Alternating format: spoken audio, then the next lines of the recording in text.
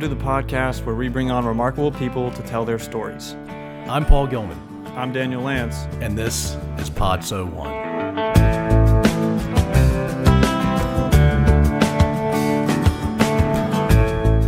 This week we've got a slightly different episode for you, featuring two guests we've already had on, Sarah Wall from episode 17 and Aaron Albrecht from episode 27, to weigh in on different issues as we enter this intensely political season. We brought these two back on because they are both politically involved and are on opposite ends of the political spectrum, Aaron on the left and Sarah on the right. We discuss cancel culture and the effect social media has on it, giant tech companies and their issues associated to labor, antitrust, and privacy concerns, big government versus small government, U.S. military spending, and of course what might happen this November. So if you're thinking, wow, that sounds like a minefield, you're probably right, but we went there anyway, and the result is an excellent example of how to thoughtfully discuss important political issues even when you disagree. So without further ado, here's the conversation. Well, okay. Hey, Sarah and Aaron, two really dear friends of mine, welcome to Pod So One again. Thank you for having us. So, again, Aaron and Sarah are really good friends of mine. I would say that Aaron is kind of on the left and we have really great conversations, and Sarah is kind of on the right and we have awesome conversations. But I want you guys to introduce yourselves to the listeners with a little bit more context than that. So, Aaron, why don't we start with you? Tell us a little bit about the path that your life has taken in your education and what you're doing now and stuff like that. Sweet, Daniel. Thank you so much. And thanks for having us. And I just want to mention too on the side that, I've been friends with you for a number of years now, and you've been friends with Sarah, and I've known Sarah. We all went to college together, and we're both political. So this was perfect. So thanks for thinking of doing this. When it comes to my history, I have always been sort of interested in political topics and politics. In college, I studied sociology and anthropology, and then I got a graduate degree in public policy. And I've worked for a couple nonprofits. I've worked in and then I've also worked in state government for a little while. So that's sort of the experience that I bring to bear and the education too. Awesome. Sarah, hit it. All right, cool. Yeah, just to echo Aaron, it's so great to be here. I'm really excited to talk about all this, and especially among friends, because it's always better to talk politics among friends. I grew up in Virginia. I went to William & Mary, which is where I met these two lovely gentlemen here. I have had a bunch of different jobs in sort of the political field and the non-political field. I grew up in a very conservative house, became sort of much more democratic, or I don't know, sort of a pseudo-liberal, I guess, in college and a little bit after college. And then I moved to Baltimore to work for a nonprofit where I was for, I guess about a year and a half. And that was very eye-opening for me in terms of the impact of democratic policies on urban areas. And I'm really passionate about especially like libertarians and more conservative thought in urban areas. And I'm now really blessed to work at the American Legislative Exchange Council. I live in Northern Virginia now, and I've only been there for a few months.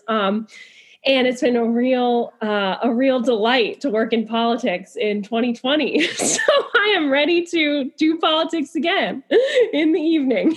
Oh boy. Cool. So Paul, I think you want to jump in? You are muted. All right. The good news is I got it out of the way early. Wow.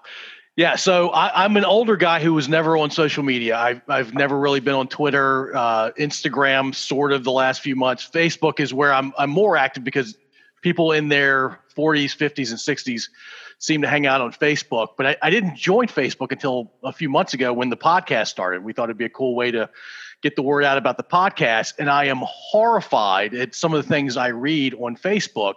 And I get that it's the extremes sort of yelling at each other or yelling to themselves in some cases. But this whole notion of attacking an individual or a small group of people, and there's no due process. There's just make this person famous for a very negative reason or set of reasons, essentially affect them in a way that is both very painful and long-lasting over something that may not be true. I think the media and commonly folks will refer to this as the cancel culture. I don't understand it. It's not the way I was raised. It's not the way that social norms were formed in my world growing up or even as a young adult. So let's talk about the cancel culture. I don't see any good in it. It's who we become, but I'd love for you guys to discuss your views on the cancel culture. And we can start with Sarah. All right, cool. Yeah, to me, the cancel culture is, well, I guess to start off, because I know defining terms is a big part of what politics really should be about. And to me, the cancel culture is this tendency of people who believe very, very strongly in a certain thing to basically invalidate someone who believes the opposite viewpoint in order to win an argument. And I think it has really grown out of sort of the intolerance movement. And I say that specifically because I think that the Democratic left sort of began as like a sort of, we need to just embrace everyone and we need to be very tolerant. And tolerance is sort of this word that I think most Americans would say, yeah, of course I want to be tolerant. Like that's sort of the don't tread on me mindset, you know? But then in the 60s, there was a really intentional decision by academics to sort of change that to, we need to be intolerant of intolerant views. And so what is defined by tolerance versus intolerance is essentially everything that sort of the Democratic left, like the hard left, would say is correct or moral, that is acceptable. And if you believe something opposite than that, then you are obviously evil, you are obviously immoral, and you deserve to be canceled. And I think that the cancel culture, how it's become really dangerous in particularly since the Trump administration, I would say, although, you know, I've become very political since the Trump administration, so that could be sort of my bias. But since the Trump administration, I think a lot of the cancel culture has sort of flowed downstream from academia into culture and into everyone's sort of daily lives. And now you see, if someone dares to express a view that is sort of deemed intolerant, then not only are their social lives at risk, but their careers are at risk or their school life is at risk. And I think that's where cancel culture is really dangerous, because Twitter as sort of the ultimate arbiter of truth, I think people really use Twitter as like, this is the way the world actually is. If you're canceled on Twitter, then that flows down into your professional life even. And people have contemplated suicide because of the social sort of ostracization that they receive when they're being canceled or when they've been canceled. And I think that really at the root of it is a question of freedom of speech and a question of sort of freedom of expression. And that's a little bit tough to say, because cancel culture is not unconstitutional, because the Constitution, it protects Americans by law. And there's nothing about the United States of America is canceling you. And so then it's not really unconstitutional. But I think that what we find in the culture is that politics is downstream, or the law is downstream of culture. And so if someone is canceled in the cultural world today, then 50 years from now, or even 10 years from now, when the individuals who are so intent on canceling people who disagree with them, when they're really making policy decisions, then that's how these sort of freedoms, how the freedom of expression, which is fundamental to American life, is then really eroded away. So that's my biggest concern, I would say, with cancel culture. Yeah, so we naturally got there, I think, and it feels like it's going to be around for forever. Aaron, do you see the cancel culture going away, or And if it stays around, you see good or bad in it.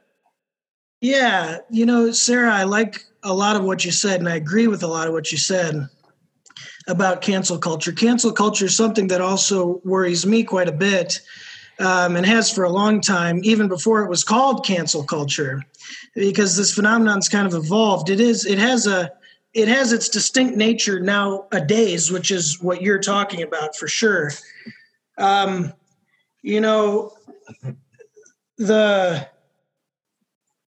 thing I wanted to mention about this, you mentioned the Democratic left, and I agree with you that it's the Democratic left that's doing this. And in the sense, and by what I mean by the Democratic left is what I'm talking about are what I think is a certain class of people. In other words, I think these are affluent, mostly white, professional managerial class, overly educated, young people that are doing this. Just like how you described how you were describing how it comes from academia back in the 60s until now, and went through into people's professional careers, into HR departments, and into people's everyday lives. And the other thing I just wanted to mention about just the nuance of that point of the Democratic left is that there are segments of the left that don't agree with cancel culture, so-called as at all, So I just want to add that point of nuance in saying that I accept that the phenomenon exists. And then I also just want to point out that, among the left, there's a war going on among the left right now between, progressive leftists and, corporate, party establishment elite type, identity politics obsessed leftists. And I think that is where this is coming from an identity politics framework, because like you were saying, this is a threat to freedom of expression, freedom of speech, which is the core bedrock principle of democracy writ large. The other thing I wanted to bring into this discussion of cancel culture, which is going to seem a little bit like like I'm dodging the question, though I don't feel responsible. I don't feel like I have to defend people that participate in cancel culture because, like you said, it has real repercussions on people's real lives. I mean, you'll hear a lot of people trying to defend cancel culture in a number of ways. For example, some of the ways I've heard, they'll say, that the people that are getting canceled are the ones that deserve to get canceled because of their position in society, or because they're not a marginalized, whatever. I've heard a type of argument like that. Though I don't feel like I have to defend those people that participate in cancel culture, I don't think it's right. Recently what happened was there was that letter that was published in Harper's Magazine condemning cancel culture. There were a number of signatories to it. Most notably, in my opinion, was Noam Chomsky, which is, a darling of the left. Yeah. And in that letter, they were referring to Bari Weiss. Now, I think that the cancel culture discussion has been so over talked about, in my personal opinion, and to the point where I think it's almost a distraction from some of the issues that I think are more important to be talking about, like the economic issues that affect people's lives. Although I will say that, of course, cancel culture, this is going to the First Amendment, the freedom of expression. So it is worth talking about. The thing I'll mention about Bari Weiss and what I consider the original cancel culture prior to this being a popularized term was the fact that through most of the past 30 years, I would say, and more than that, there's been a distinct occurrence where certain people, academics mostly, that would criticize the state of Israel would be canceled. There's been a lot of notable cases of this. One, most notably, Norman Finkelstein was a professor, I think, at DePaul in Chicago, I think. And he wrote, and his parents died in the Holocaust. He's a Jew, and he wrote quite a bit about what he called the Holocaust industry that people were making money off. I can't remember quite his arguments, forgive me. But he was very critical of the state of Israel. And there were a group of students, Barry Weiss, among them, that, challenged this professor, said he was anti-Semitic, just like, this was almost the birth of cancel culture, said he was anti-Semitic, and then challenged his tenure application at the university and there was such a stir created about this that he went through an academic trial. They scrutinized everything he had ever written. And in the end, they didn't end up giving him tenure, but it was not because of any academic dishonesty. It was because of the political nature of this whole conundrum. So I just wanted to throw that in there too, that, for long before the Twitter cancel culture and the Facebook, and this is what's going on in social media, there were people on the left that were being canceled, from the beginning. And I think that we should be outspoken about that too. The other thing I'll mention, this will be my final point, is that, the other thing that's going on now is not just individuals on Twitter canceling one another, like how we see on Reddit or whatever else, people getting fired from their jobs, what we're generally talking about when we're talking about cancel culture. The other thing is that we see, Google changed its algorithms and, this certain, like Alex Jones got kicked off Twitter. He was the first to go. Alex Jones got kicked off, got deplatformed, and a number of other websites, some fringe, what I would call fringe right-wing extremist websites, conspiracy theorists, and then also independent media that is anti-war, that is anti-capitalist media, also got deplatformed, and their search results don't show up on the first page of Google searches anymore. One website like this would be the World Socialist website, right? A left-wing opinion news website. So those are just a few things I wanted to throw into the discussion about cancel culture, just to open it up to a little bit more of a wider view than just what we've been seeing on social media.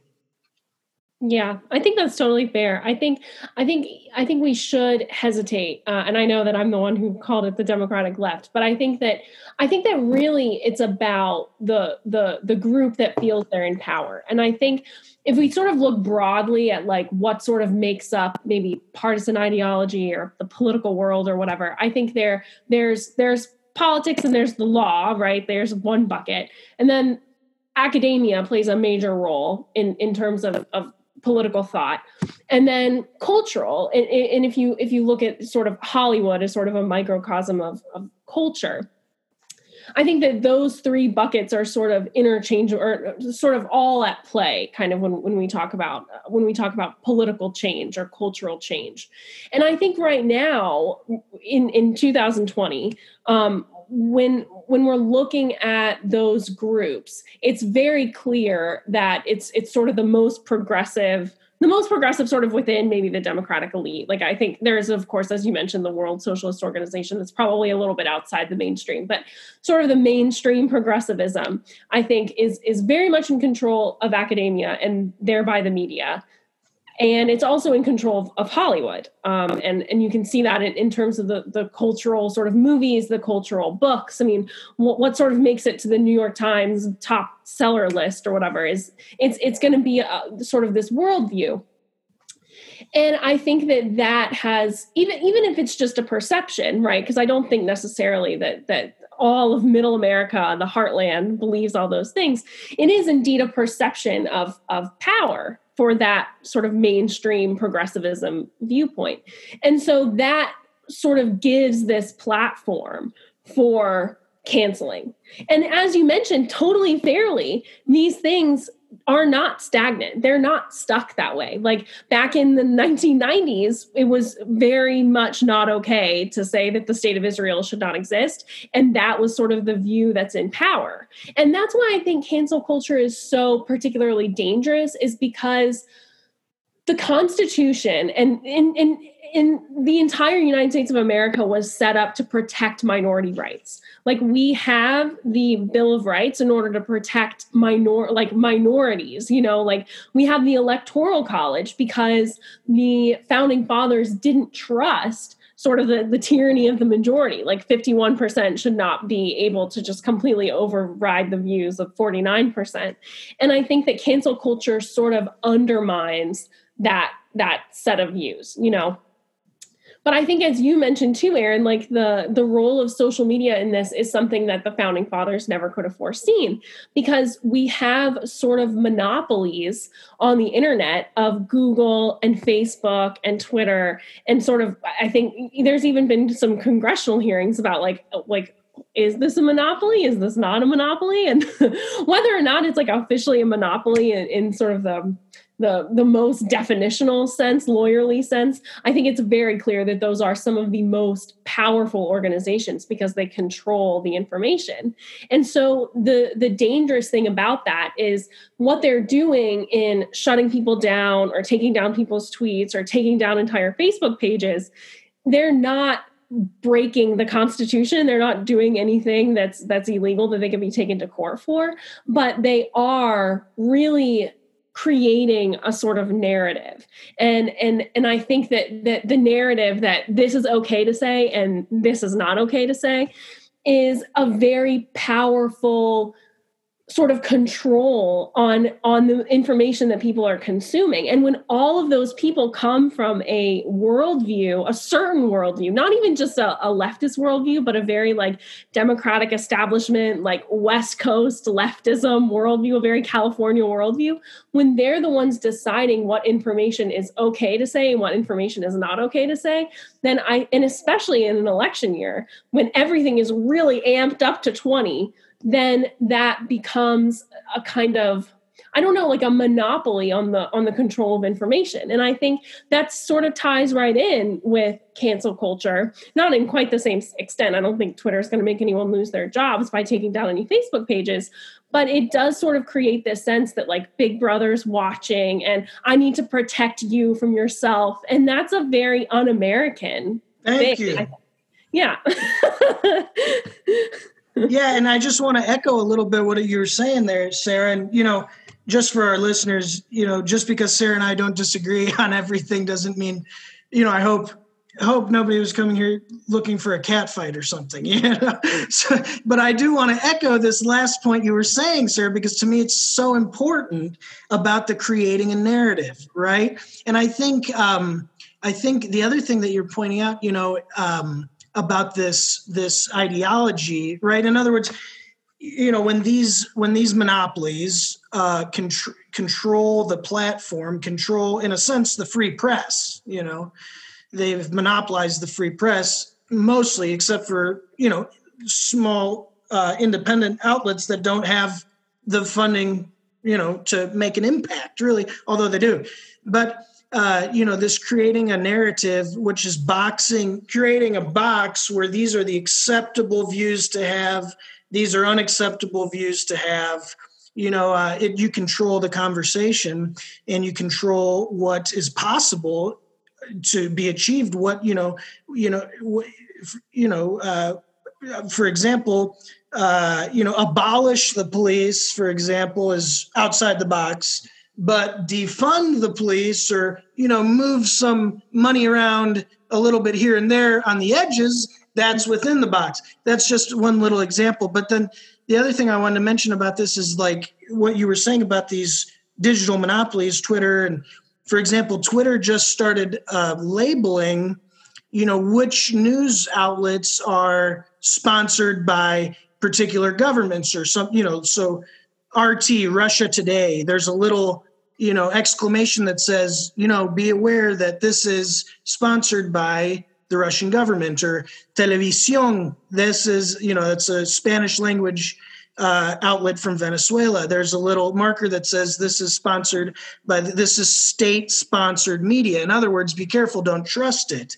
Same thing with Chinese newspapers. And but what they don't label is the BBC. That's a state-sponsored news outlet, right? They don't label NPR. That's a state-sponsored news outlet.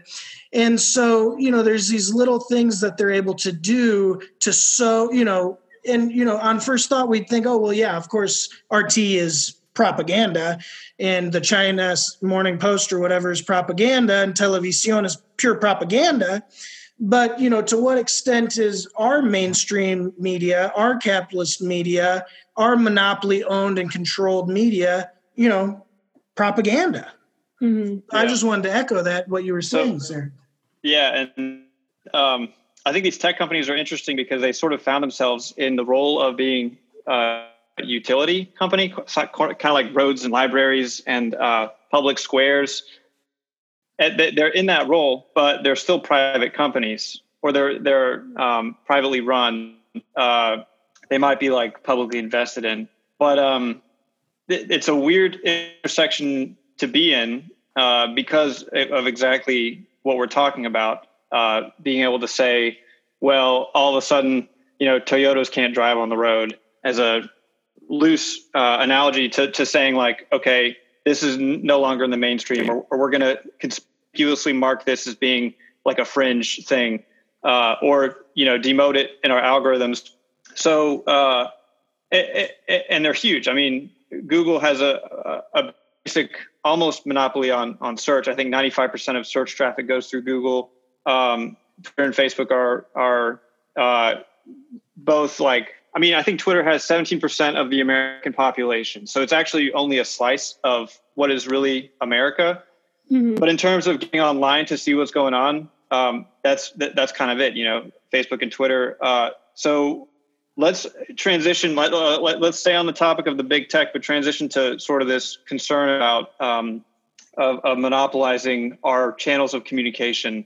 What do you guys think is going to be the answer to that? Is it going to be a sort of like break up the big company style legislation that gets handed down from the government, or should competing small snappy startups come up and try to somehow compete with these like enormous giants, like Amazon, for example? Not that Amazon it used to be small, but Amazon as an example of one of the giants. Because to me, like, I don't see a feasible route that anyone starting an Amazon-like company could take to viably compete. So what is the answer? And is there an answer really? Sarah, you can go first if you want. Sure. Yeah. So I am never a fan, sort of a free market kind of individual liberty type worldview. I'm never really a fan, even when I don't like what Twitter and Facebook are doing. I don't think that it's especially the federal government's role. And this is, of course, what we're talking about, because this is something that crosses state lines. So state governments aren't going to have any power over it. But I don't think that the federal government should play this role. And I think part of that is because sort of now, I don't think that conservatives or even Republicans and Democrats in Congress necessarily agree. And I think that if Democrats in the House today or Republicans in the Senate tomorrow, if they use sort of the heavy hand of government to smack down sort of Twitter and Facebook, that gives the other party a very long leash 4 or 8 or 10 or 12 years from now to just go ahead and slap down what they think should be done too. And when there's no sort of small government voice, which I think, unfortunately, we're sort of losing, especially in Congress right now, there's really no small government voice to say like, hey, this is really not the government's role to be getting involved in the comings and goings of private companies in the United States. I think then we sort of have this problem where we just sort of swing back and forth from, big government on the right to big government on the left. And I personally don't think that's the kind of world that we really, or that's the kind of America that we really want to be creating, that's sort of prosperous and free market and individual liberty for all. So I would ask all of us to consider, that Facebook was created in a college dorm room. Like Facebook was not created from sort of this, huge influx of capital that came in to support what was eventually going to be one of the largest sort of American tech companies in the entire world. It built from there. And I think what's so great about this country is that we do have such a culture of startups. And I know Daniel knows this better than anyone because he's about to get involved in a startup, that it's really a beautiful and kind of exciting and very energetic thing to say I'm staking out, and I so admire the visionaries out there who are able to say, this is really what I'm going to do and I'm going for it. And I think there's a lot of power and a lot of grit in that entrepreneurial kind of spirit. And I think that big companies like Google and Facebook and Twitter, they are now, I think, probably starting, and this is complete conjecture, I know nothing about their sort of business models, but I can imagine, and sort of looking at the news, that they are sort of sinking under this kind of bureaucracy, because that's what happens. I mean, look at the federal government. We have all these regulations and all these rules, and I worked for a huge financial services firm not very long ago, and you can see when you are, working in a huge company like that, like there's a lot of stifling of the kind of energy and entrepreneurial spirit that a startup of like 5 or 6 people just naturally has. And so I know that right now it's difficult for us to sort of foresee a future where there's more competition, but I think we're already starting to see a need for it. Like I know there was the creation of a platform of, I think it was actually a couple years ago, but it started to get a lot of attention a couple months ago, called Parler or Parlay. It's like the French word to converse, to argue, or to discuss.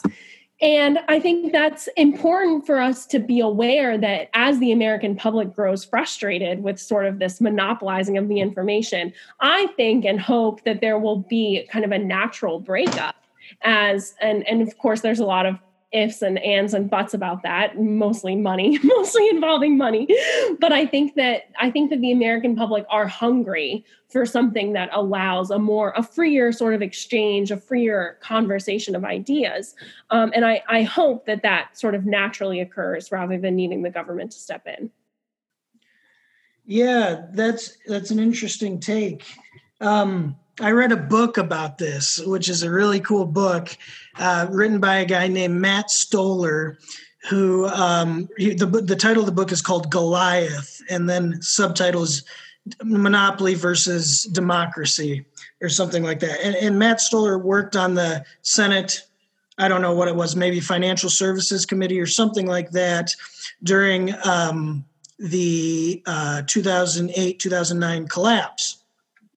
And he wrote a history of this, of monopoly in America. It's a phenomenal book.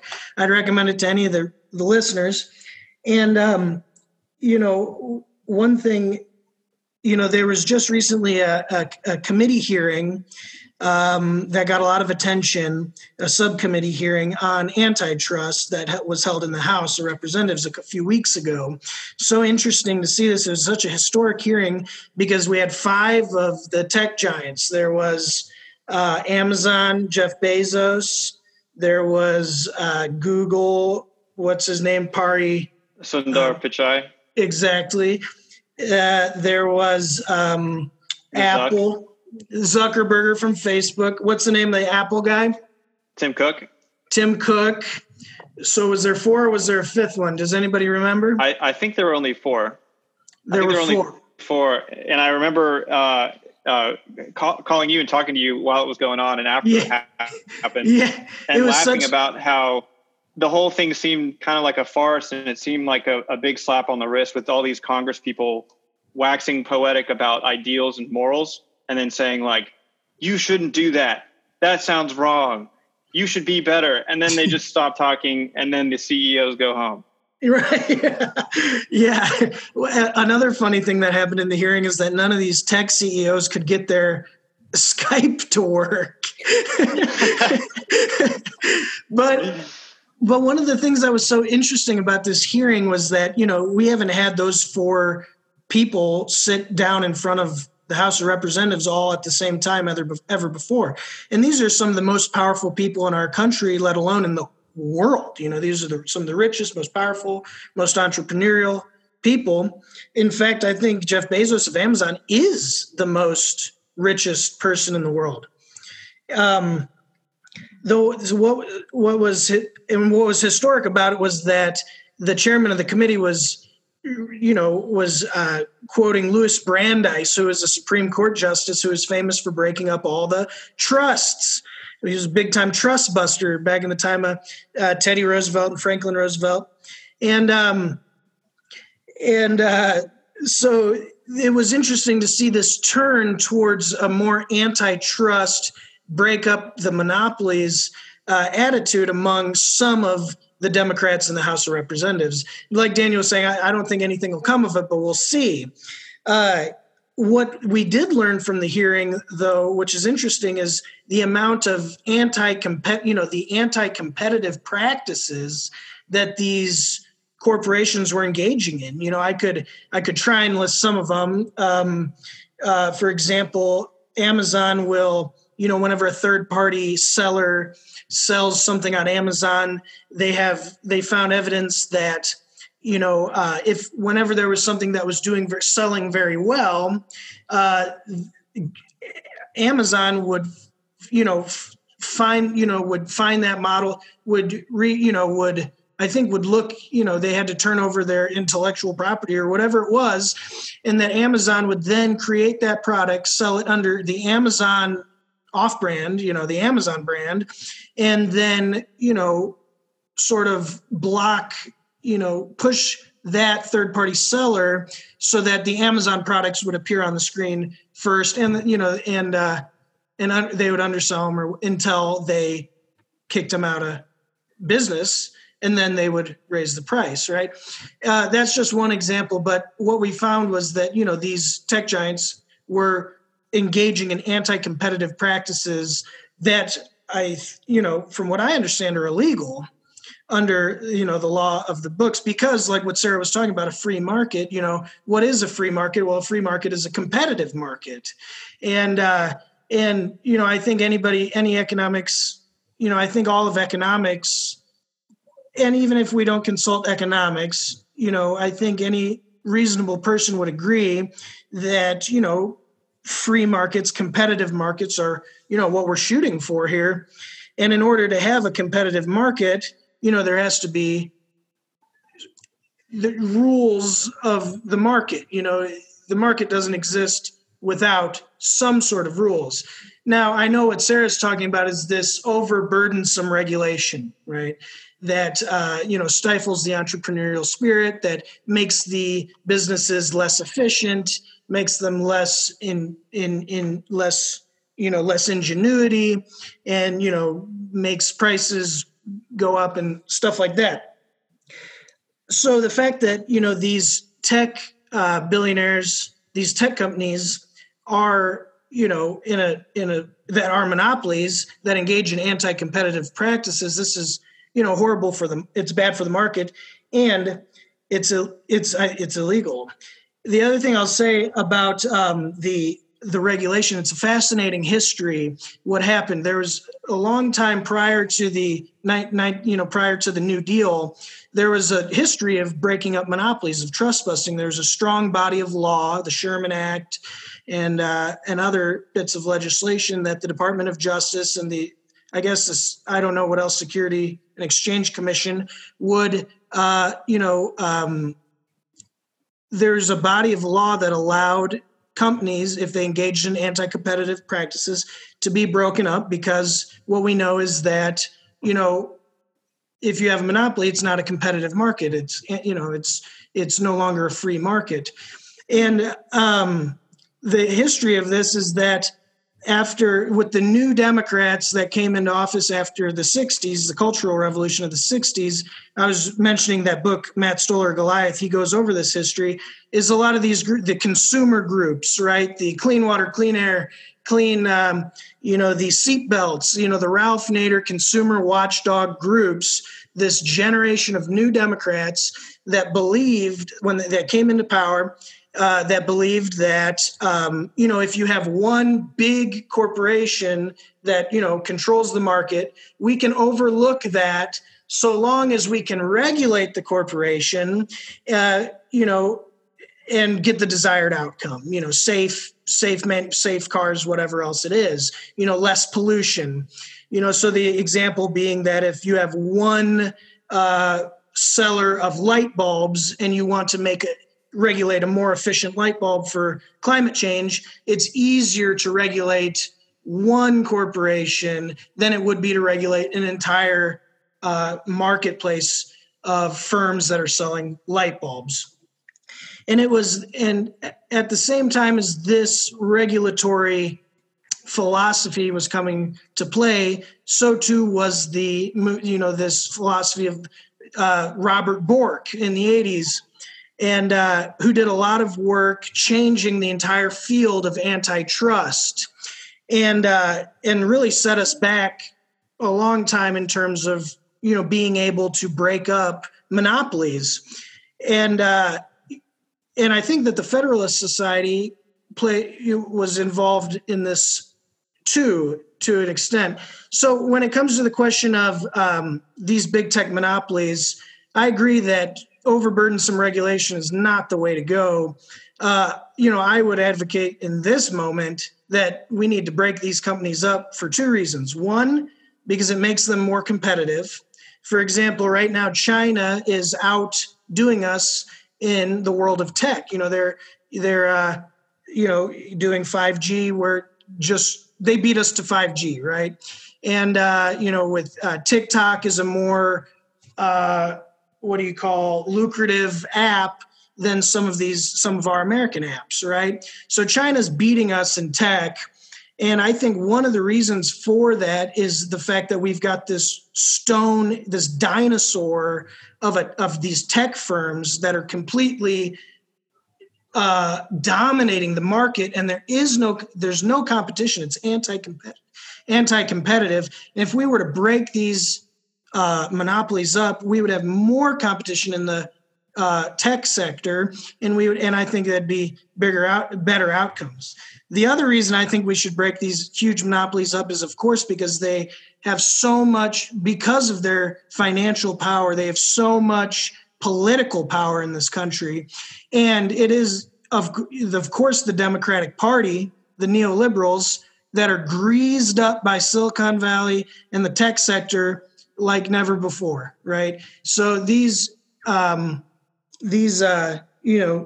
monopolists are influencing our federal policy, and I think that's the other reason. They've got undue political influence in Washington, and I think that's the other reason why we got to break them up. Awesome. Yeah. Oh, did you have thoughts on that, Sarah? Well, I guess I just wanted to say two quick things. The first is I completely agree that big government loves big business. And so like they really benefit each other. I think there's a lot of fundraising capacity that can come out of that, a lot of PAC money. And then there's also, like you mentioned, like big government will prefer to regulate. I think that's such a great point, that they'll prefer to regulate one large business. Because it's easier. It's easier to get what they want out of it. And I think that's so important.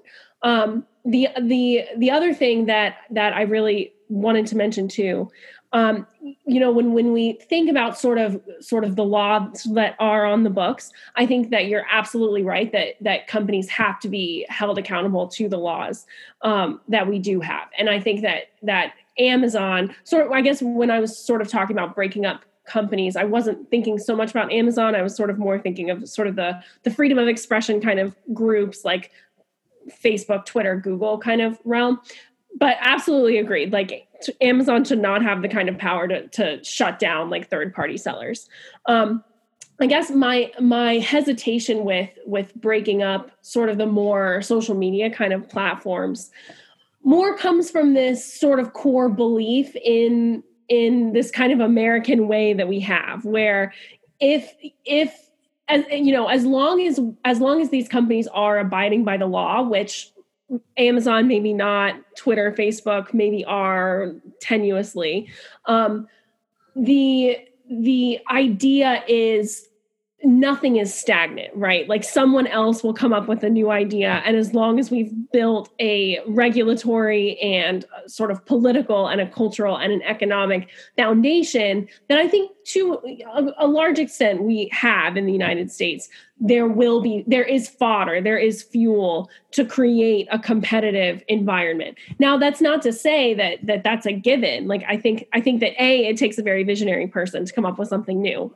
I'm not that person. Daniel, I know, is. And I really envy that. Like, I think that kind of visionary, that's the sort of leader that it really takes to create something like that. But then the second part is too, that when companies like Google or, Amazon have too much power, then they can quash their competition. And then that sort of kills it, right? Then you don't, like you said, Aaron, like there is no free market when that's the case. So I think that without going so far as breaking up companies, I think as long as we have laws on the books to hold them accountable, hold CEOs accountable to sort of practices that allow others to come along with their visionary ideas, then the government, I think, needs to step out and say, okay, visionary, like you take it from here. Yeah, I totally agree. So, yeah, I think in thinking about this and in hearing you guys talk, it seems like there's a kind of a faith in the agency and the drive and the responsibility, accountability of the individual on the right. Like as individuals, we can look at Facebook and say, I don't want any part of this, and leave the platform. And there's like this sort of, like what Sarah was saying with, nothing is stagnant. There's a sort of faith in people and their own capabilities to self-organize, create new things, leave these big platforms, because no one's forcing anybody to be, on Facebook or Twitter, like thankfully we're not China where people are forced into surveillance like that. But I think on the left, there's an equally important sort of notion that people, in order to reach that level of agency, to reach that level of actualization in the Maslow hierarchy, they need their needs to be met to a sufficient degree. And I've heard statistics of like 57% of people are paycheck to paycheck. A lot of people can't afford a $500 bill that's unexpected. And all this is happening while, I guess a year ago, unemployment was historically low. Stock market was historically high. Now, stock market still inexplicably is historically high. Unemployment is also kind of high. Historically high, yeah. Right. So I wonder if you guys might comment on that kind of distinction between this sort of bootstraps, figure it out, pick yourself up mentality on the right, and this sort of like, we need to care for the least of us and make sure that everyone has what they need to reach their full potential on the left. And Aaron, we'll start with you. Yeah. I'd really be interested to hear what Sarah has to say about this too. I get what you're saying, that there's sort of, within the discourse, that on the right, there's sort of, I guess you could say like the Horatio Alger, pull yourself up by your bootstraps kind of, narrative about what it means to be an American. You get lots of great stories about immigrants that come to the United States and they grow up in poverty and they, end up becoming very highly successful people. Versus on the left, like you're saying, you hear a lot of stories about how, about whatever poverty and hunger, and that the government should take a more active role in taking care of people's needs. Although I will say that the the neoliberals, the Democrats that are in power in Congress, I think don't believe that the government has any responsibility to take care of anybody's needs from what I can tell from their actions, their votes. But yeah, I do see that there is a segment on the left. And, the other thing that I'd say is that I know that on the right too, of course, people believe in, the dignity of life and helping poor people. I think, of course, they believe that, and, believe in charity and some of, though I think where they would disagree is in the government taking a more active role in distributing resources, just redistributing wealth, like a universal basic income or Medicare for all. Or do you think I'm right when I say that, Sarah? Yeah, I think so. I think there is sort of, and I think this is why I was a little bit more liberal when I was in college, is the compassionate view is to be a Democrat. Like if you're a nice person, you should vote Democrat, because Democrats want to take care of poor people. They want to take care of, people in poverty, or, minority people who statistically are more likely to be in poverty.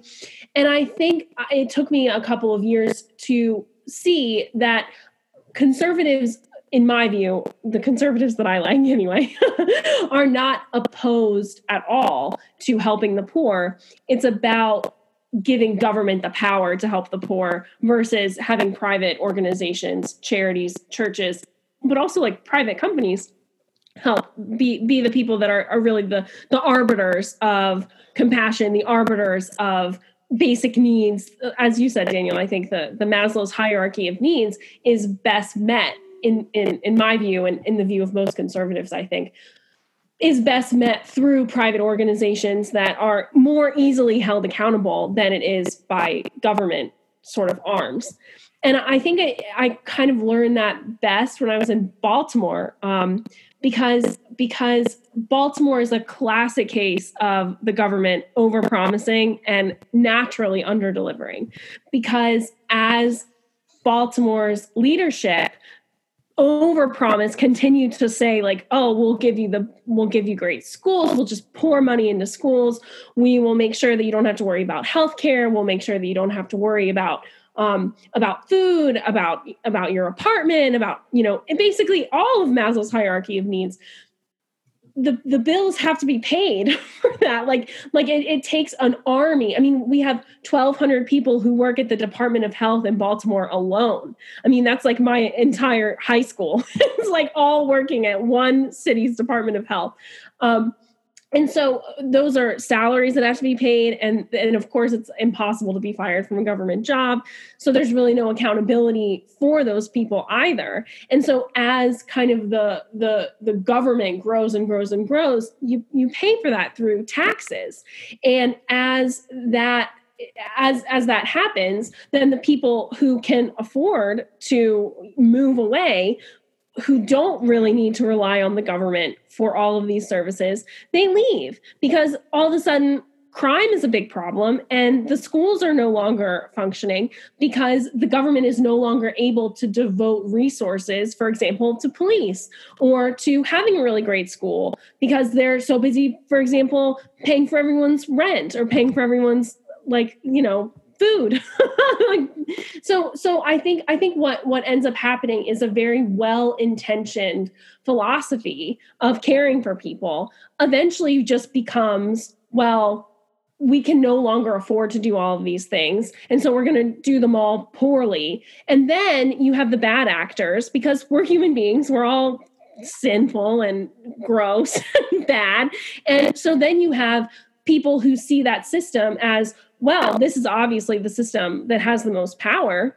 Like if I join the Department of Health, I'll never have to worry about a single thing. And I have the voice of the mayor. I have all this political power. And so then you have what Baltimore has dealt with for the past several decades of corruption, we our last 2 or 3 mayors have had significant corruption charges, significant. And that's an abomination.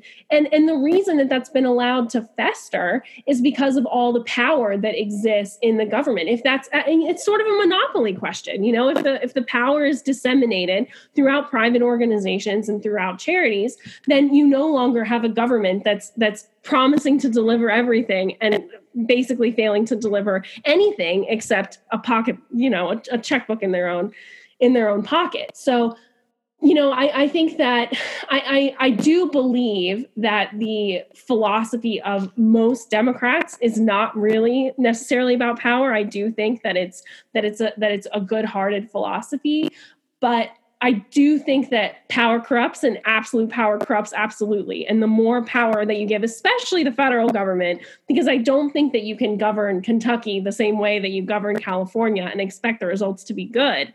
I don't think that will be the kind of America that either Kentuckians or Californians really want to live in.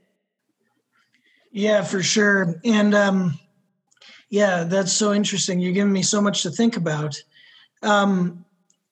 I would say I'll say that I disagree with you, but it's funny how you're describing about corruption. What it made me think about is that, it makes me think about the Department of Defense, which has never passed an audit ever.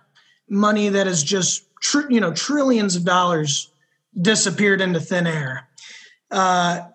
There's single bidder contracts, multi-million-dollar, contracts that they give out to arms manufacturers and the defense industry, and heads of arms manufacturing companies going into government, and government officials going into the arms industry. And the Department of Defense, I think, is one of the most highly funded, has one of the greatest shares of federal budget. There's an argument to be made that our national security is absolutely of prime most importance, so that, that it merits all that federal spending. But I don't think anybody can defend the fact that the Department of Defense has never passed an audit, that or say that there isn't corruption there. And the reason I bring up the Department of Defense is because it's for a long time been the argument of those of us on the anti-war left that believe, that the defense budget should not receive as much, that the resource, such a disproportionate share of the federal expenditure. The United States that our defense spending is greater than the next, however many 17 countries combined when it comes to, federal expenditures, the defense budget. And, I think that, it's now become a common concept to talk about the military industrial complex, and ever since Eisenhower warned us about that it would have an undue influence on our politics. And I would, ever since the time of Keynes, we've known that a capitalist economy can have full employment, that it is possible to have full employment, that everybody can have a job. There's a lot of that Keynesian economics that was instituted as part of the New Deal that, through the Civilian Conservation Corps and the Works Progress Administration, other government programs that gave unemployed people work to feed their family and participate in the economy and to have, dignity, the dignity of work. And so it is my belief that, in our society, the number, the amount of hunger and unemployed people and the nature of this economy, the ones who are left behind, I do believe that that's not a natural occurrence, that's just happening in a state of nature, but I do believe that that's a political choice, that these are the consequences of political decisions, of legislation, of the structure of our society, of where this federal budget goes. When we say that, how it's a common trope to say, how are you going to pay for it? Medicare for all, how are you going to pay for it? Money for schools or whatever else, how, this is our tax money. There's only so much of it. How are we going to pay for it? Though I think nowadays there's become a disconnect between the money that goes into the Treasury as part of our taxes versus the money at the disposal of the federal government. I mean, the federal government has been, quote unquote, printing money, indiscriminately for a long time now, especially since the Great Recession. And it's funny that, another common argument you'll hear people on my side say is that the question always is, how are we going to pay for it? But, a few months ago, whenever coronavirus hit, the federal government was able to magically come up with some more than $3 trillion to give to large corporations so that they wouldn't go belly up. And, which goes to our deficit, to our, so I do believe that, there's ample evidence to suggest that the money, we have money that we can put towards things that will help people, programs that will help people, programs to stimulate the economy, to give people work. Though right now we have a situation where the ones that are making the political decisions, who decide where the money goes, I believe that they have a class interest. And I come at this from a very class perspective, where I believe that there's a ruling class in this country and of elites, economic and otherwise elites in business and in the military, that have a disproportionate influence on how money is spent. And I believe that, that they have a different class interest than the working class, which is what I think which is who we are. And so I think that if we were to have more power in government, if we were to actually have a say in this democracy, and by we, I'm talking about the working class, who I believe is not represented in Congress or in the Senate whatsoever, our interests anyways, if we were to have a say, I would believe that this money would be spent in far different ways, and there wouldn't be a Department of Defense that couldn't pass an audit where trillions of dollars have gone missing, and with such corruption in between, the leaders of large corporations going in and out of government and single bid contracts, and this relationship between the elites of our society and the federal government itself.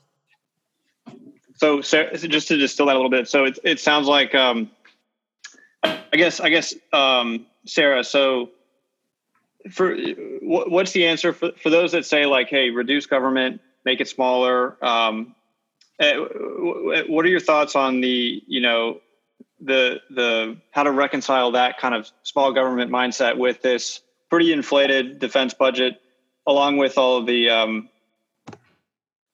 accompanying corruption and the sort of self-fulfilling kind of cycle of money in politics, like the corporations being really in with the lobbyists who pass the laws that help the corporations and that keep the machine rolling. Those two kind of seem separate to me, like the idea of whether Baltimore should be governed really broadly or with a small government, and then the idea of this small federal government, but with a crazy outsized budget and inefficiencies. So, how do you reconcile those two kind of things?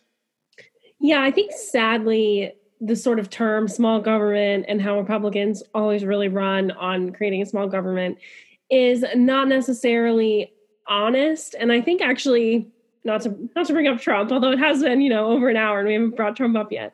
I think that Americans have become really disappointed in sort of these political failed promises, broken promises of politicians. And I think there's a lot of anger in politics. I think you can sort of see that on the right in, Trump's sort of way of communicating. And then you can see that on the left, in the riots. I think that people really feel left out and angry about sort of the broken promises that politicos have been making for decades and not really been meaning. I think that that's sort of a Reaganite kind of philosophy that cut everything except defense.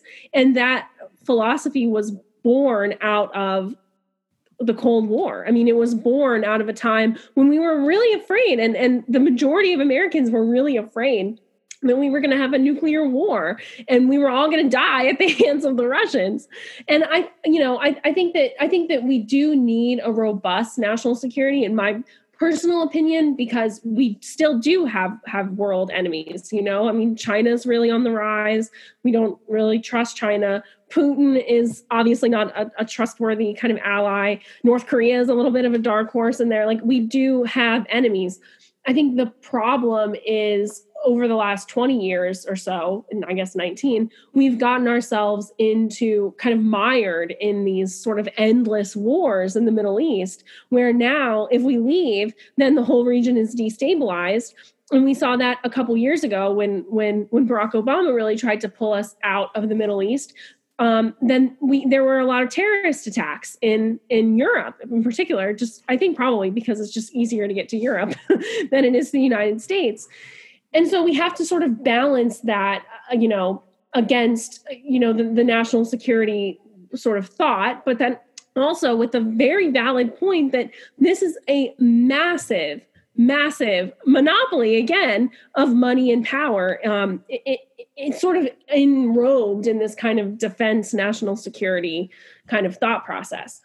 And I think that there is a balance there. Like, there has to be a way that we can sort of bring some accountability and bring an audit to the Department of Defense without it being sort of offensive to both Republicans, neocons, and neo-libs who are invested in sort of a huge bureaucratic Department of Defense or Department of Education or Department of anything else, because that's sort of the philosophy. And I think that sort of the way that it kind of ties in with small government is, I don't know that we've really seen a president in modern history, meaning within the last maybe 70 years, who is really invested in sort of a small government philosophy. I think maybe the last small government guy was really Herbert Hoover, led to whose policies may have contributed to the Great Depression. But I think what Aaron mentioned too about the kind of the New Deal, sort of investing in the economy from the presidential sort of seat. I think that is a valuable contribution, absolutely, to our history, and brought a lot of people out of poverty that would have ensued from the Great Depression. But there is a pretty significant, there's some significant evidence that that may have also prolonged the Great Depression, because there were, regulations that came out of that period, and there was sort of a lot of government involvement that sort of made corporations skittish about really, investing in improving the economy rather than just sort of keeping it at kind of the status quo. And I think that, again, I think there's probably, there has to be sort of a balance there.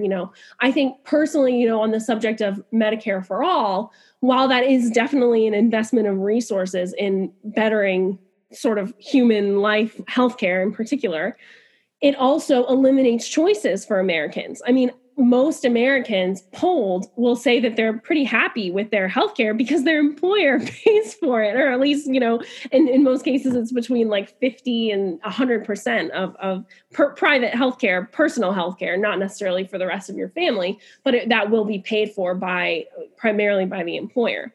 And then, of course, then you also have to get to the question of coronavirus, because 20% of Americans are now unemployed. So then what are they doing for healthcare? And how does the government sort of, repay for the fact that they're the ones who shut down our economy? How do they sort of handle the fact that they've kind of taken away Americans' healthcare?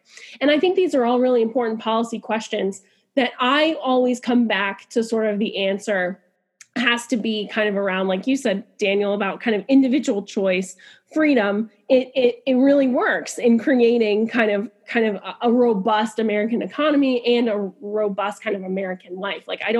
I don't trust too much government involvement in kind of Americans' everyday lives, because it eliminates choices, it eliminates freedoms, it creates unnecessary, burdensome regulations that not every American is and honestly, that won't be efficient for very many Americans at all, because the fact that we had a $3 trillion coronavirus package earlier this year, we will have to pay for that. Like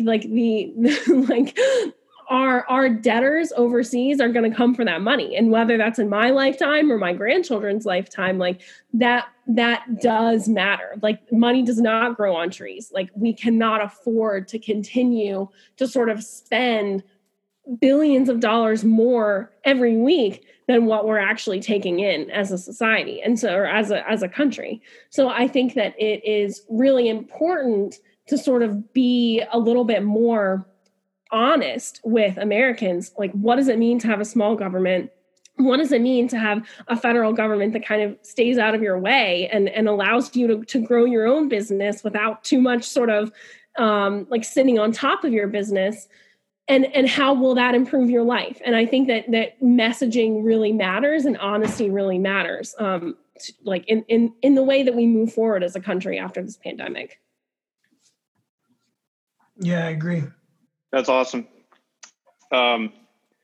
Well, there are a bunch of different directions that we could go in. And I definitely want to have you guys on at some point to talk about endless wars. I think that's an important one. I'll share a little thing that I've just recently read about that I think is a pretty interesting illustration of this kind of conversation. And then I think we'll end talking about the election. So I've been reading the W.E.B. Du Bois book, The Souls of Black Folk, on Aaron's recommendation, actually. And really the time period, from 1865 to 1900 is really a fantastic period. And that's where W.E.B. Du Bois spends most of his time. And one of the things that he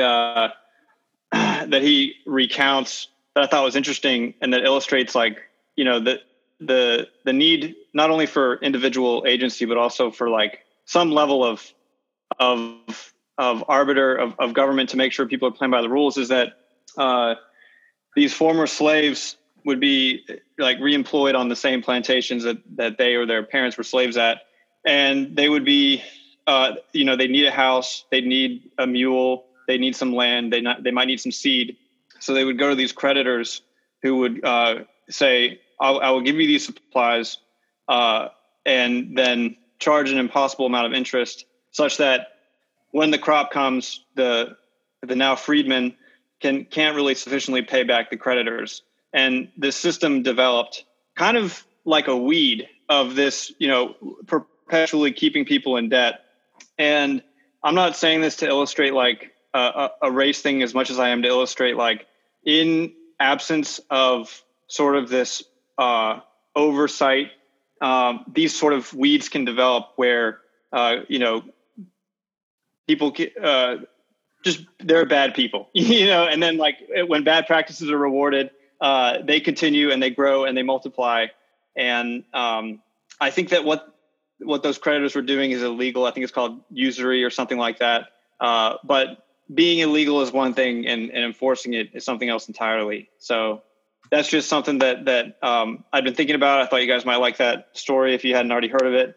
But we are a little over an hour, and I want to get to I want to end this on the upcoming election. I think it's a historic election.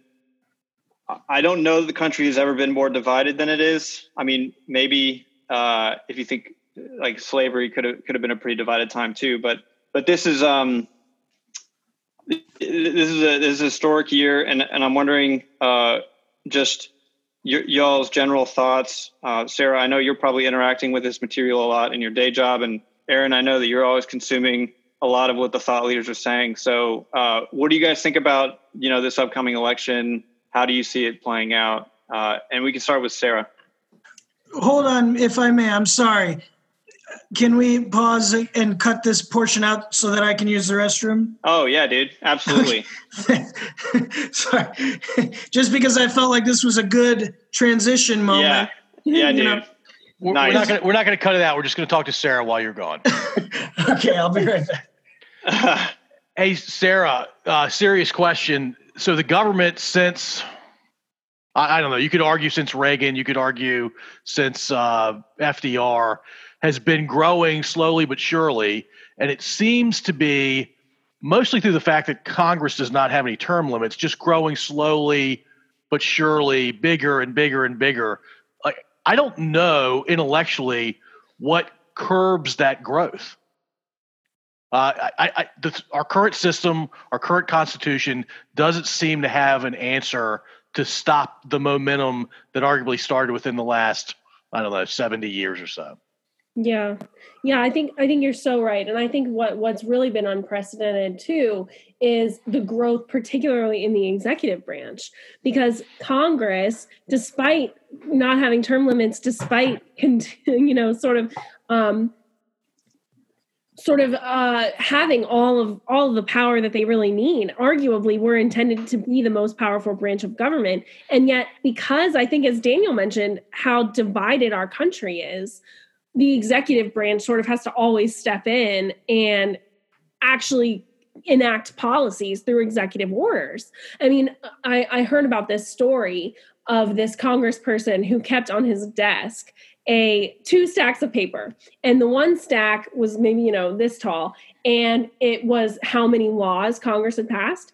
And then the other one was all the regulations that the executive branch, whether through agencies or departments, all of the things that they had gotten done. And it was probably 10 times the amount of regulations and the amount of policies that are coming out of the executive branch as compared to the legislative branch.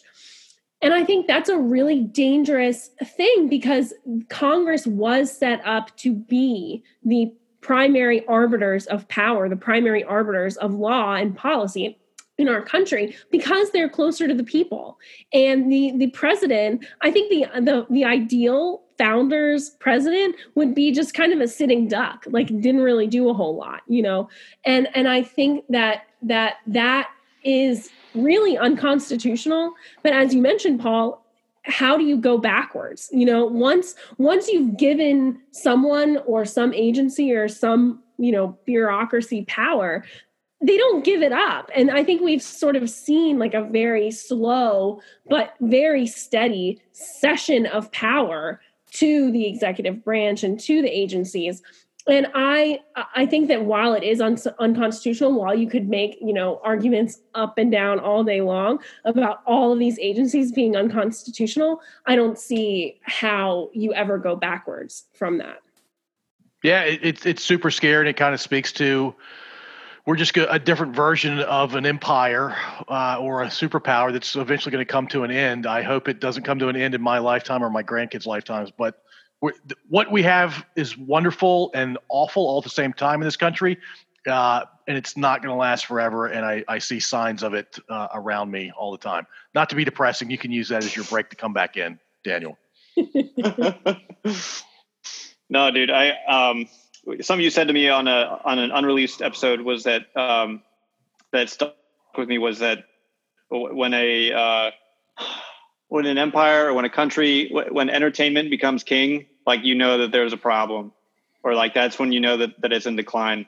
And I've really been thinking about that. So, Paul, I know that you like to talk about how dumb you are, but I think you're a pretty deep guy. And with that, let's move back to election. Sarah, what are your thoughts? Yeah, I mean, if you had asked me a couple months ago, I would have said Biden is going to walk away with it. I no longer am fully convinced of that. I think we've seen, at least in the last couple of weeks of August, have seen a tightening of the polls. And I also mentioned today, it's just in a conversation, and it struck me that it was really just occurring to me. Trump always outperforms the polls because people are ashamed, even when talking to a pollster, to admit that they're voting for Trump. And we saw that in the primaries in 2016 too, that, oh my gosh, Trump's winning all these primaries. And we had him set, all the way back in third or fourth place because people don't, they lie in exit polls. And I think that that's important for us to remember. I think it's going to be a really close election. And if I had to guess, I would say we're headed for a repeat of 2000, where we have a lot of litigation around the ultimate winner. And I say that because we have gone in our country from probably around like 10 or 12% of ballots being cast in the mail to this year, we'll probably see between 50 and 60% of ballots being cast in the mail. And those ballots take a longer time to get there because in most states, ballots that are cast in the mail have to be postmarked by the day of the election. So then, of course, they're not going to get to the to the elections office until a couple of days after the election. But then, two, you have this issue of rejected ballots, because they either get there too late, or they're not signed, or you've never voted by mail before and you don't know how to do it, so you don't put the secrecy envelope in, or the post office leaves off the postmark on the ballot, and that's state law that it has to have a postmark. Like, all of these things are things that happen with mail voting that don't happen with in-person voting. And so the more that you have that, and then particularly if you have one party that is sort of favoring mail voting over another party, then you have a lot of litigation that goes on for weeks and weeks and weeks. And I don't know that we're going to have a presidency that is really ever fully determined in 2020. I think that the most likely outcome is, just like in 2000, it eventually goes to the Supreme Court, and neither party, or at least definitely the losing party, is not going to be satisfied that this was a free and fair election. And that's why my concern, if all of these hypotheses are correct, my concern is really around 2022 and 2024. Because as we continue in sort of this mistrust and lack of confidence in our elections and in sort of our institutions, what comes out of 2022 and 2024 is even more radical polarization. Like, I think the cessation of the middle is already, we're already seeing it. We've seen it on the left and on the right. And I think that if all of my predictions come true, then that will only grow into really, I think, pretty dangerous territory. Yeah, I totally agree with you. And it's uncanny how much I agree with you, just because I think that a few weeks ago I would have said that Biden was going to run away with it too. But now I think we're seeing a repeat of what I thought was 2016 in terms of the Democrats running a 100% Hillary Clinton campaign, which the Democrats campaign, I watched the Democratic National Convention. It was a horror show. I swear to you, it was like watching myself die inside. And the reason I say that, they're not offering any positive vision at all. The only message the Democrats are offering are that they are not Trump. And I think the Democrats are courting at the convention, they had more Republicans than they had progressive Democrats. AOC, they only had 2 people under the age of 50 speaking at the convention. AOC got less time to speak than Kasich, the union-busting governor from Ohio.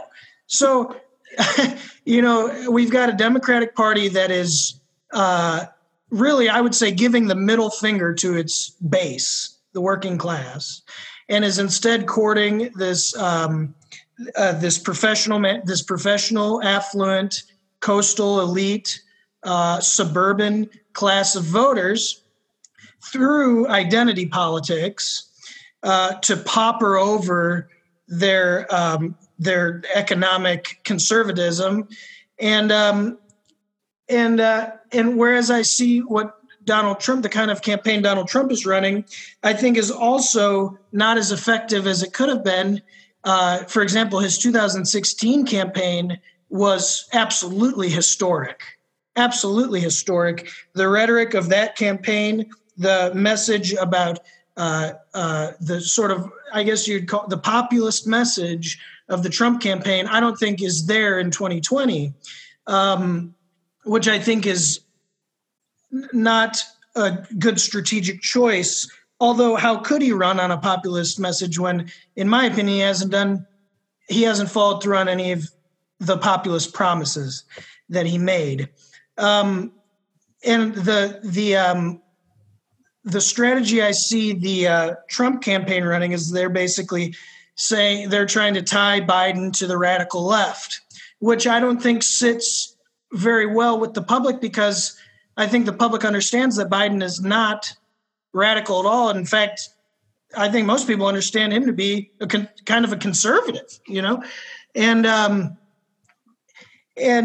but I still think that what I'm noticing in the Republican National Convention going on is that there is more of a acknowledgement of the Republican base, of the Trump base.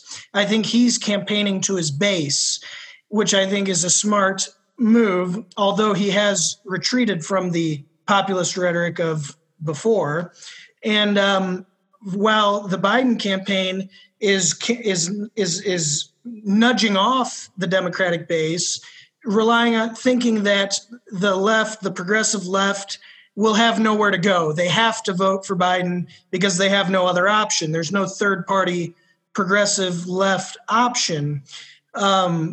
So I think they're thinking that the progressive left will have to come along and they can kind of nudge them off. I think they're in for a rude awakening. The enthusiasm gap between Trump and Biden is immense.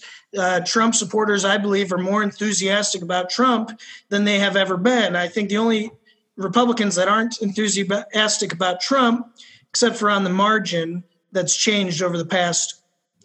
Interesting thing about Trump, his approval rating has remained relatively constant and relatively high throughout the whole 4 years of him in office. The only time it took a dip was during coronavirus, and even then it didn't take a super significant dip. It just went down a couple points. So I think the enthusiasm gap between Trump and Biden, I don't think anybody is enthusiastic about going out and standing in a coronavirus polling place to vote for Joe Biden. And so I think that they're really in for a rude awakening. And I think this really goes, there's a lot of significance to this. The fact that the way these realignment, the way these parties are changing, where back when George W. Bush was in office, the Republicans, the neoconservatives were the establishment. And now, Obama, Hillary Clinton, the Democratic Party establishment, the Democratic Party is now the establishment, I would argue. And I think, in 2016, Trump ran as an outsider, anti-establishment candidate, and somehow he's managing to run as an anti-establishment candidate in this election as well. And it's because the Democratic Party, Chuck Schumer went on TV and said that for every blue-collar, working-class voter that we lose in the Democratic Party, we will gain 2 moderate, white-collar, affluent, suburban Republican voters from the Bush years, right? So the Democrats are courting this, the Never Trump Republicans. They're nudging off the base. Nobody's enthusiastic for Biden. They think they've got it sewn up because of the media hysteria that surrounds Trump for the past 4 years. Everybody wants it to stop. But I think they're in for an absolute rude awakening. And to what Sarah was talking about, this constitutional crisis that I see on the horizon in November, is going to exacerbate the existing, the polarization in this country. And we can already see that already there's being doubt sown preemptively about the results of this election. For one, Trump said that, we'll see, about will you accept the outcome of the election? He said, we'll see, and which is, sowing doubt about the election. The same thing can be said of the Democrats with all this talk about, about the post office, about how the sorting machines are being taken out and about the mailboxes being picked up. And I think already we're seeing a massive amount of doubt being sown around the results of this election. And what Sarah says is absolutely correct, that, these mail-in ballots will take much longer to be counted. So much of it will be litigated because of, like you're saying, the postage stamp or the signature, or the envelope, all of so many of these ballots will be challenged, which will take forever. So I think we're, going to see a constitutional crisis in November that, will have the effect that Sarah mentioned so astutely, that by 2 years from now, 4 years from now, there'll be even more distrust in our institutions than there is now, be even more polarization. I think the media will be even more hysterical. And I think what this is an illustration of what Paul was mentioning, which is an empire in decline. This is I would argue, a failed state. You can see, I argue that we're a failed state just in our response to the coronavirus. We've got 5% of the world's population, but 25% of the cases or the deaths or however it is measured. I can't remember. In other words, this country has experienced a disproportionate effect of the coronavirus relative to other industrialized countries. So I do see this failure of our institutions and this distrust in our institutions and this massive polarization as a hallmark of an empire, of a nation that is failing, of a changing world order with, like you were saying, China, the rising of China and the decline of the United States, which has ultimately come about because of these absolutely illegal and absolutely unstrategic, endless wars that we've prosecuted all across this country. World, I meant, not country. That's maybe a good segue to our next podcast with both of you, because that's a much longer topic. Yeah. I'll just say, as a guy who's lived over half a century, I can't believe that our two choices, one is somebody who I think just creates a horrible impression to the rest of the world about our country. And the other one, and look, I have two grandmothers that are no longer with us that suffer from dementia. The other candidate is suffering from dementia. I can't believe those are our two choices. But that's what our system has brought us to. Yeah. Yeah, it's a bleak picture that you guys paint. However, I will say that I think, having conversations like this with maybe fundamental disagreements, but a desire to like kind of just still be open to talking to each other and to still share the agreements about what we do agree about is going to be key. And it's going to be probably one of our biggest weapons against the potential failed state that Aaron warns us of. So I really appreciate both of you guys joining us and sharing all your thoughts. I think you guys did a really good job, and I really enjoyed it. My mom and dad both told me to surround myself and talk to people that are smarter than me. And so this is just another example of me following my parents' desires. You sell yourself short, Paul. Well, thank you so much for having us on. And I think it's so nice to talk with you, Sarah. And I think really we agree about more than we disagree about. I think so too. Yeah, this has been really great. You guys have all done an awesome job. I'm so excited to hear the results. Thank you, guys. Awesome. Very cool. Right, thanks, guys. Appreciate it.